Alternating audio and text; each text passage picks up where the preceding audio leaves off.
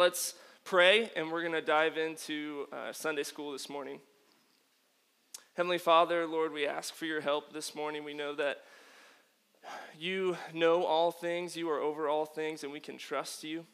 Lord, I pray that you would instruct us from your word, that you would help us to see and gather tools to be able to better understand who you are as you revealed yourself through your word, through Scripture. And God, we ask for your help this morning and pray these things in Jesus' name. Amen. So this morning we are continuing in our study through the Old Testament. We're going to be going over the Psalms.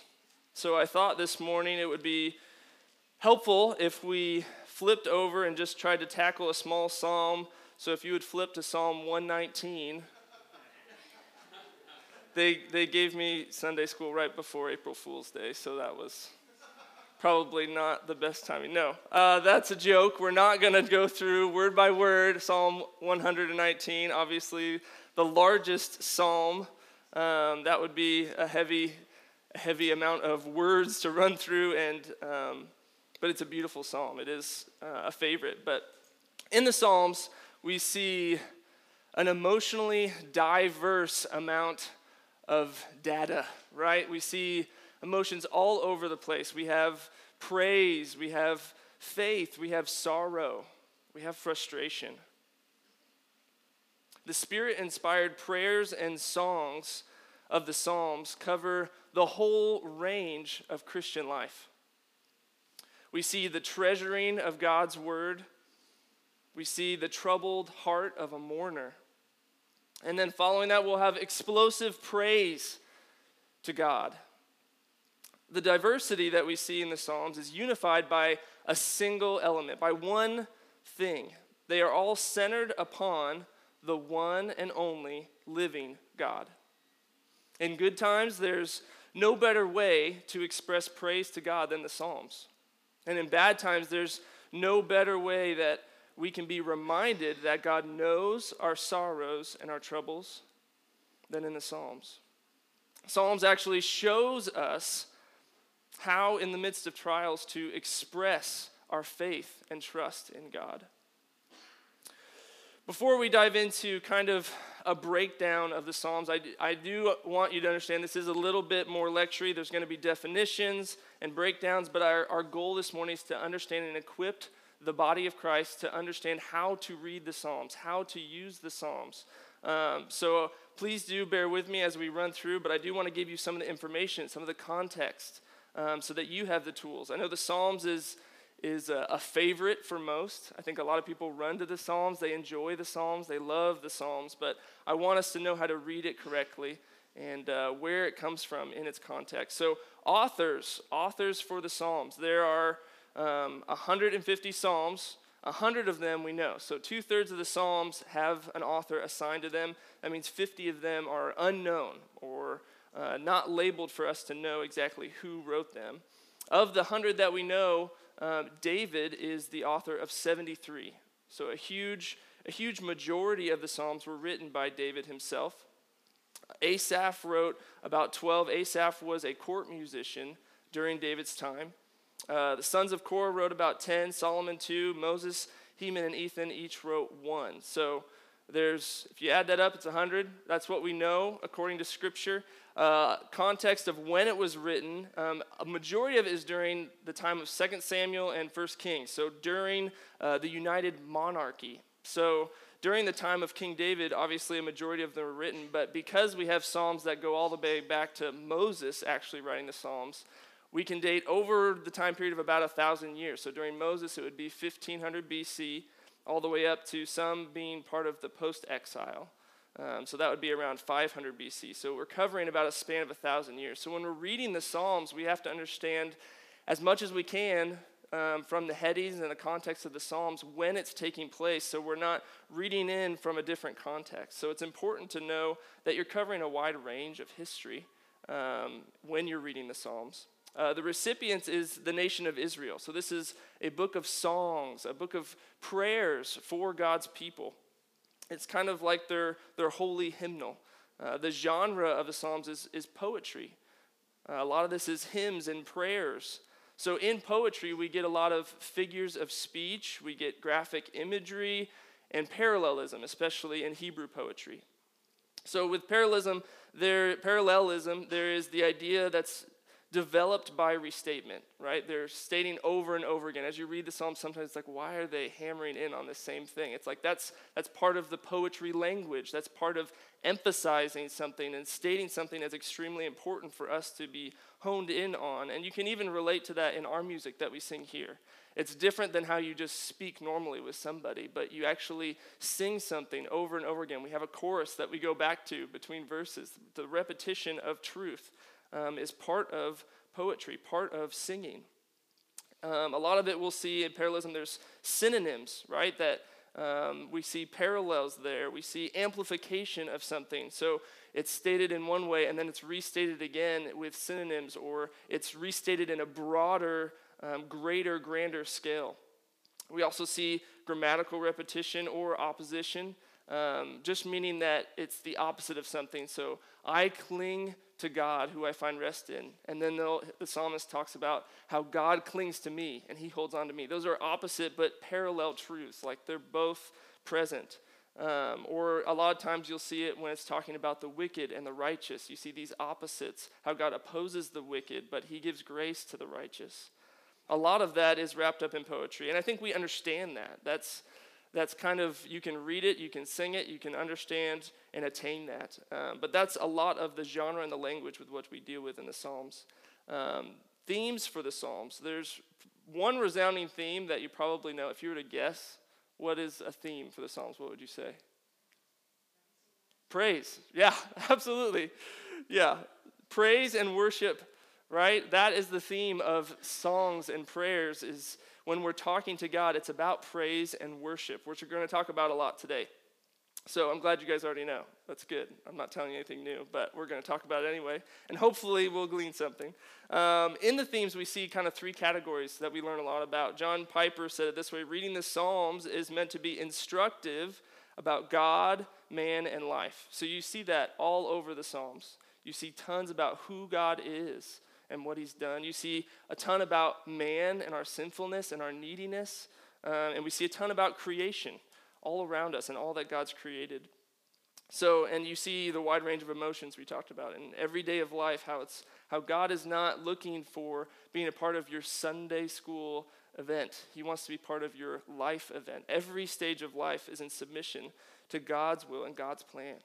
So that's what the Psalms wraps up and captures. So it's hard to cover every stage of life, but we are going to cover the types of Psalms we see, so that we have the tools in being able to read the Psalms. But I think it's important. I wanted to give a brief summary of some of the ways we see God in the Psalms. So some of the titles that are described of God is he's our shield, our rock, our king, our shepherd. He's the judge. He's a refuge and a fortress, a vindicator, our creator, our deliverer, a helper and protector. He's the provider and our redeemer.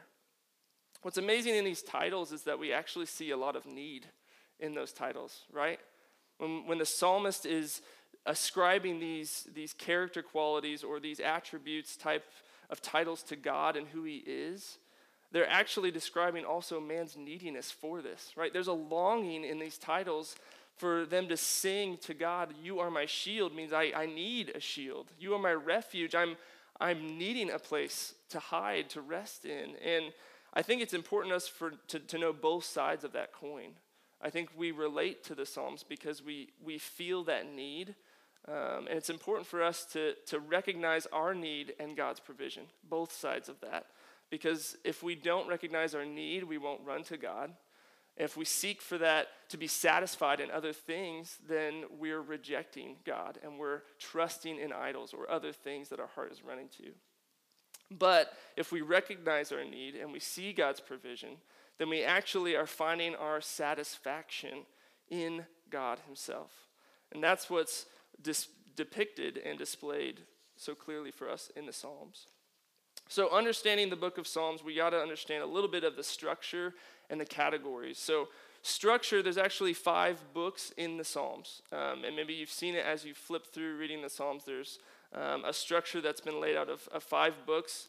There's 41 Psalms, then 31, then 17, and 44. That gets us the full 150. But what's interesting is that at the end of every book of how it's been compiled, which most people consider Ezra to be the compiler of the Psalms, at the end of each book, there's actually a doxology, which is just a small song that's a special song of praise specifically to God. So at the end of each psalm, you'll see that as kind of a bookend, a transition to the next book of Psalms. But what's important to understand is the books don't have a single category, right? It's not like, all right, book 1, we've got the lament Psalms. Book 2 is Thanksgiving Psalms. They're not categorized or organized in a certain way. There's no one key that just unlocks this mystery of how it was all compiled. But there is an organization to it and understanding the structure of it. But more importantly, we want to understand, I think, a little bit more of the categories and the types of psalms we see. So there's about 11 that I mentioned, but as I was studying, there's like so many breakdowns of the types of psalms we see. And for us to understand, like, I'm going to give categories, but it's not like, oh, Psalm 17 is this one psalm. But you see these characteristics in multiple psalms. It's kind of a mix and matchup of these different categories. So one of them is a lament psalm. We see that in Psalm 7 and 26 are some examples of a lament psalm. And in these, what's unique about them is a plea for deliverance, for rescue, and an expression of trust and clinging to God's mercy. So that's a characteristic of a lament psalm. We also see thanksgiving or testimonial psalms. Psalm 30 is an example of that, seeing God's provision and responding in gratitude, which is, I think, really a key element of our Christian life. When you're dissatisfied with life around you, it's because you're really discontent with God's provision. And what you need to recognize is that God has provided, whether it's not the circumstances you want or the issues that are surrounding you aren't what you want to deal with. You need to recognize God's sovereignty and his hand in your life, and you ought to respond with gratitude for all that God has done, rather than discontentment with what he hasn't or what you want him to do. That's displacing ourselves from the throne and letting God be on the throne. So Thanksgiving Psalms are a huge encouragement. There's also praise Psalms, specifically the last collection of Psalms, like Psalms 145 through 150, is a big, large doxology. It's kind of a end note to the whole book of praise to God, and it's very similar. It would be very easy for us to parallel it with the songs we sing here at church. There's actually a calling to worship or a summoning to praise the God. So you'll see this, all you people shout to the Lord with a voice of triumph. Like these types of songs, starting out, they want to call others to worship this holy God. And in the middle, you'll see the reasons for praise. So you'll see what God has done is why they praise him. And at the end, there's like a summary or a condensed review of the praise that has been sung to God. There's also specific psalms that are pilgrim or ascent psalms. These are psalms that were sung by the Israelites on the way to Jerusalem for their great annual feasts that they sang. There's penitential confessional psalms. We know Psalm 51 as one where it actually reveals a repentant heart, which is a great teaching and instruction for us when we are going through sin revealed in our life and how to repent, what that looks like, what a grieving heart, a repentant heart looks like. It's a helpful model for us for recognizing our own sin before God, to see it as God sees it, and to turn from it to him, asking for forgiveness. We also see wisdom psalms. These are helpful. Psalm 1 is a popular, commonly known wisdom psalm. These are helpful guidelines for godly living in an ungodly world. We also see historical psalms, which are really fun when you're going through an Old Testament survey. to be able to look at those and see like, oh, we talked about this in Numbers or Deuteronomy, or we mentioned that back in Genesis. And I think what's hugely impactful with the historical Psalms is how important it was and vital it was to living in the nation of Israel to remember what God has done for their people. And I think that would be something that's a huge takeaway for the Psalms, is just to remember who God is and what he's done and how those correlate. We also see nature Psalms. Psalm 19 is a commonly known one. We see the greatness and goodness along with the power of God on display in creation. We also see two of the probably most harder ones, we obviously save for last, but hopefully going to give a brief description of these, but we see imprecatory Psalms. Who knows what imprecatory means? Not good. That is perfect. Not good, right? It's calling for judgment on others, on the enemies, either our enemies and also God's enemies. So when we come to an imprecatory psalm, it's kind of like, man, that seems harsh, right? Is that very Christian to call for judgment on an enemy? I thought we're supposed to love our enemies, right? Well, I think it's important to understand that imprecatory psalms are not something functionally that we want to pray on our enemies, but we have to understand in the imprecatory psalm, the psalmist is actually crying to God to be just. So what they're doing is they're uplifting God's justice. It's not a vengeful cry of, I hate these people, so I want my puppet master to hit them on the head or kill them. It's actually a cry to God to say, God, be just. I want your justice to be lifted up. And it's a submission to God's will and God's plan. So it's important not to read into that what's not there, but to actually say, wow, this is a great example of submission to God's justice, how God hates sin. Do I hate sin the way God does? Do I uphold God's justice and want him to be the one who brings vengeance? Or am I on the throne, again, in my heart, and I want to strike out my own vengeance toward others? I think that's really a key in understanding and reading the imprecatory psalms. One of the examples I heard in a sermon recently was about Jesus' prayer, right? He says, thy kingdom come, thy will be done.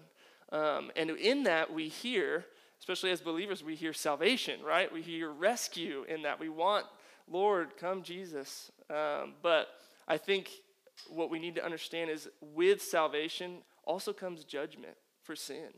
That's a prayer for God's justice to be lifted up. It's not just a prayer of peace. Not all will be saved. Only those who trust in Jesus for salvation will be saved. So we have to understand there's not an absence of judgment in salvation. Those are tied together. The other type of psalm we see is messianic or royal psalms. Those kind of get lumped together a little bit because sometimes there's these psalms and you're reading and it's like, well, this is talking about a king, but there's kind of some deity characteristics that are mixed in. But is it talking about David? Is it talking about Jesus? I think it's important to know that there's layers. Okay, there are layers to peel back on messianic psalms. So some are strictly prophetic.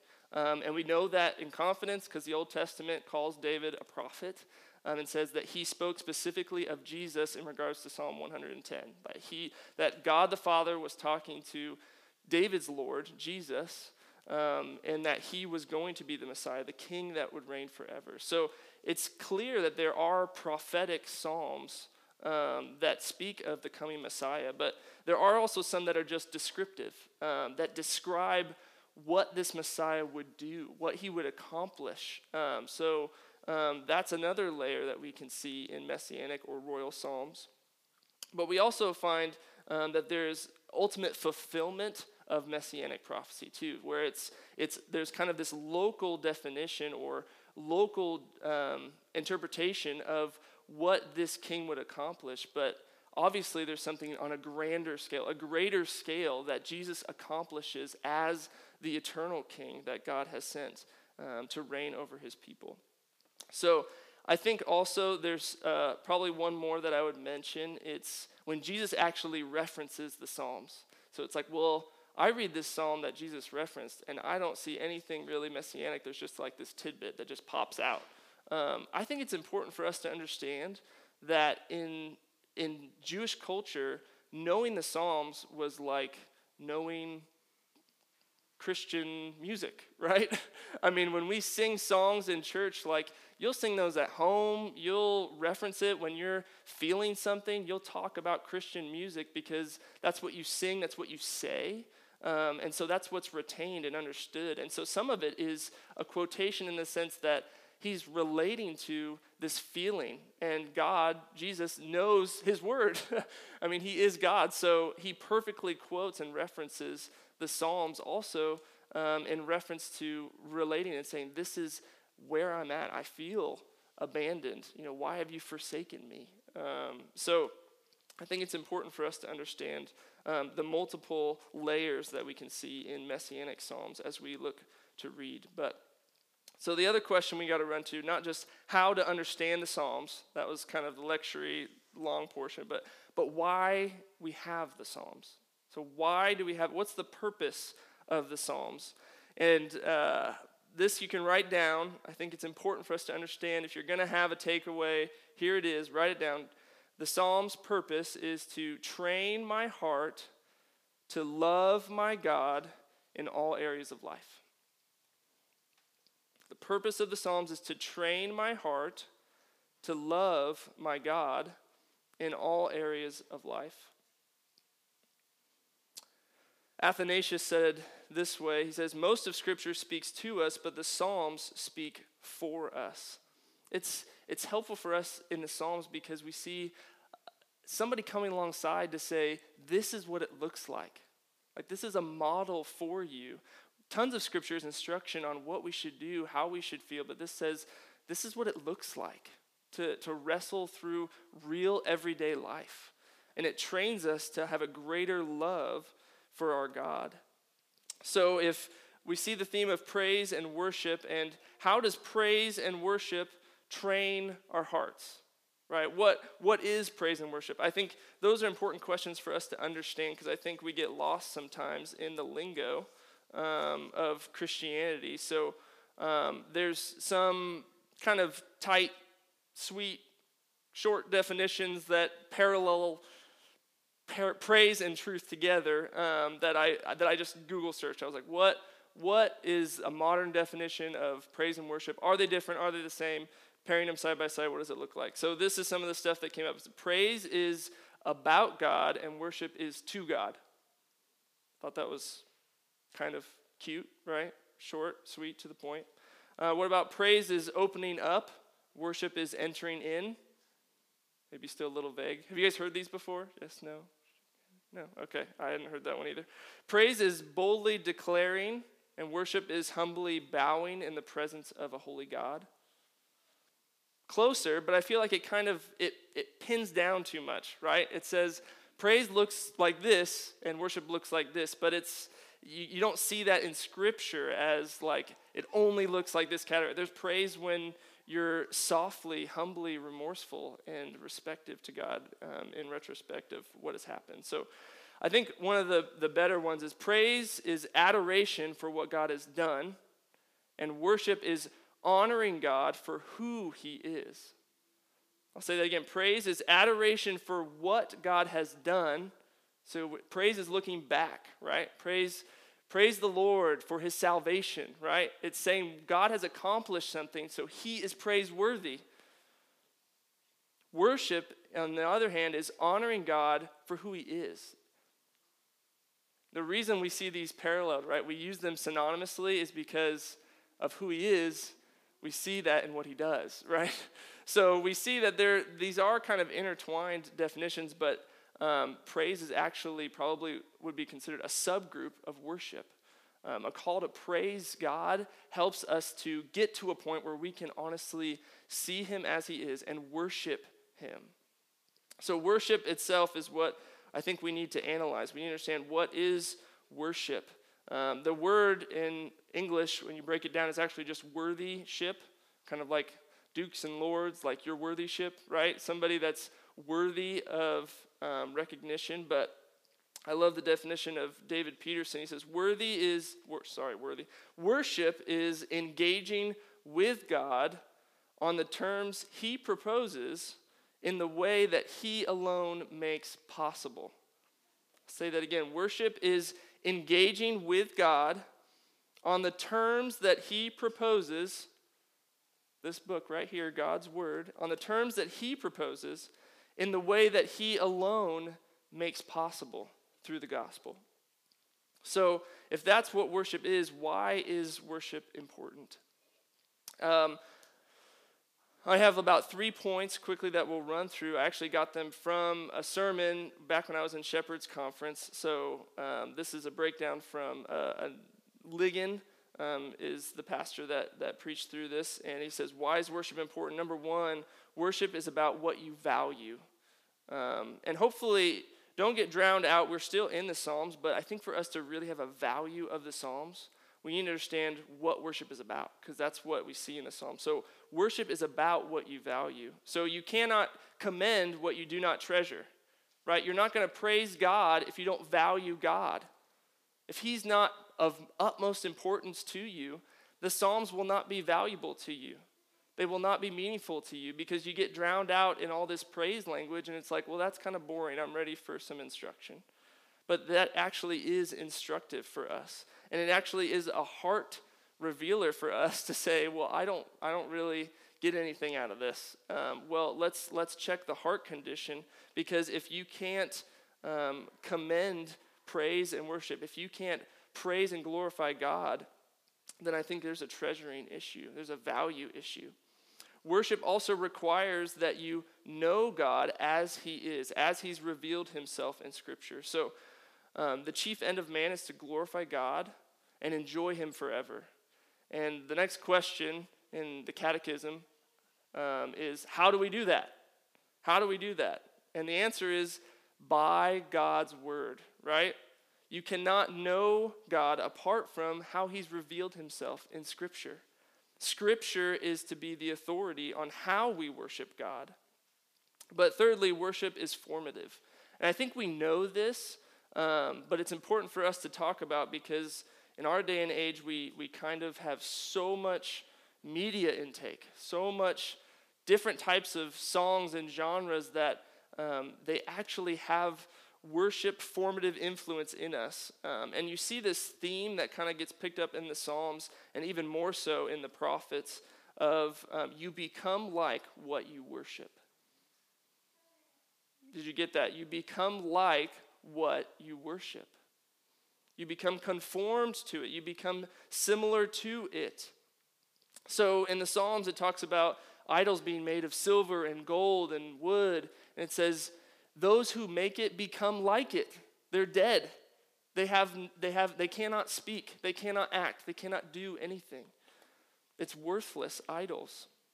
Worship is formative because it conforms us to what we're beholding. People believe what they do over what they hear.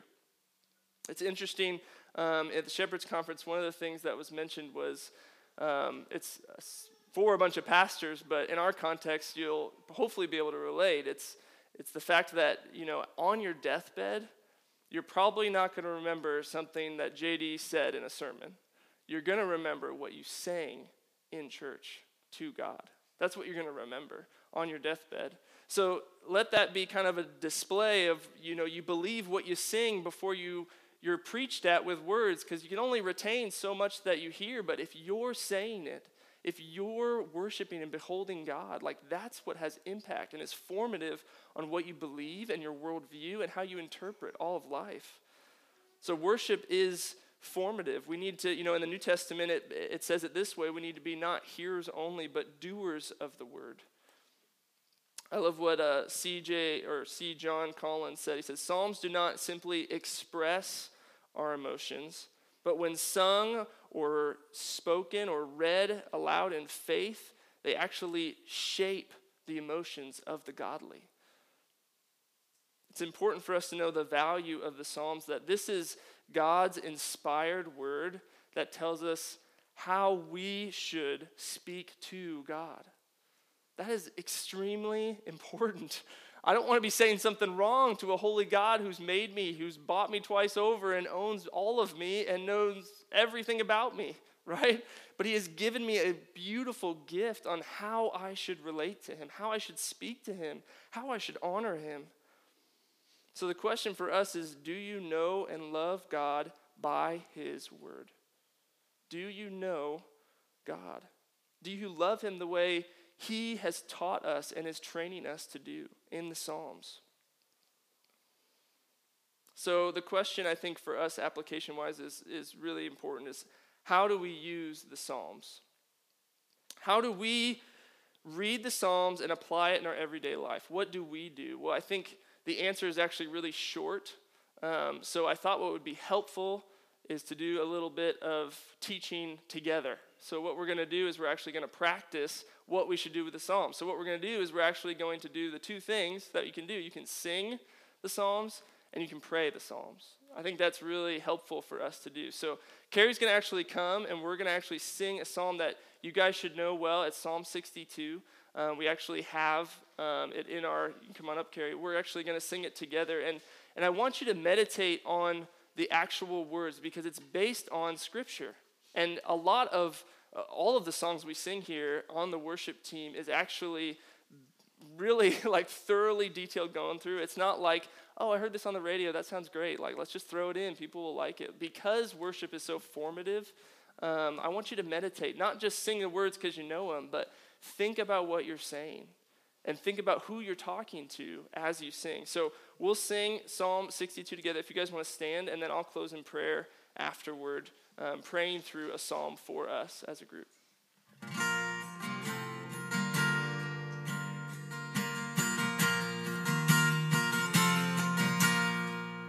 My soul finds rest in God alone, my rock and my salvation, a fortress strong against my foes, and I will not be shaken. Though lips may bless and hearts may curse, and lies like arrows pierce me, I'll fix my heart on righteousness. I'll look to him who hears me. Oh, praise him, hallelujah, my delight and my reward, everlasting, never failing, my Redeemer,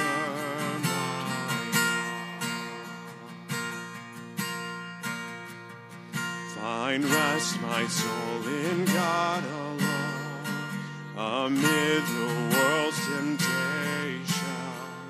When evil seeks to take a hold, I'll cling to my salvation. Though riches come and riches go, don't set your heart upon them. The fields of hope in which I sow are hearts dead in heaven. Oh, praise him, hallelujah, my delight and my reward, everlasting, never failing, my Redeemer, my God. I'll set my gaze on God alone and trust in him completely. With every day pour out my soul, and he will prove his mercy. Though life is but a fleeting breath, a sight too brief to measure, my King has touched the curse of death, and I am his forever.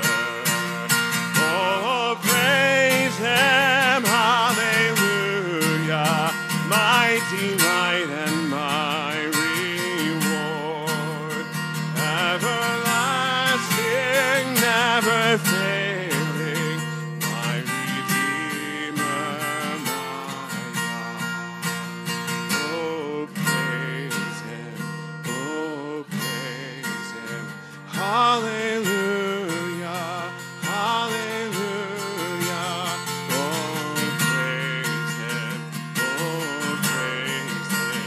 Hallelujah, hallelujah. Oh, praise him, oh, praise him. Hallelujah, hallelujah. Oh, praise him, hallelujah. My delight and my reward. Everlasting, never failing. My Redeemer, my God.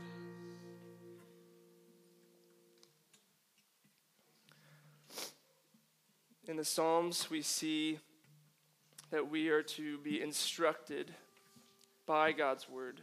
So let's pray that prayer together. If you would unite your hearts with me, you can remain standing. We'll just all pray together. Okay. Lord, in the Psalms, we see a prayer. We see a prayer, Lord, that you would teach us, O God. Lord, that we would be taught by your word. Teach us your way, O Lord, that we may walk in your truth. That you would give us here at Redemption Hill a united heart, an undivided heart, a heart that's not torn away from idols or pride or selfishness or the cares of this world, but that we would be united so that we can fear your holy name. Lord, that's our desire, is that you would teach us. Lord, we praise you, O Lord our God, with all of our heart. We glorify your name forever, for great is your love toward us. You have delivered us from the grave. Lord, we thank you for salvation. We thank you for Jesus. Lord, the deliverance you have provided for us ought to produce praise and overflow. Out of the overflow of the heart, the mouth speaks, Lord. And we want our hearts to be right before you.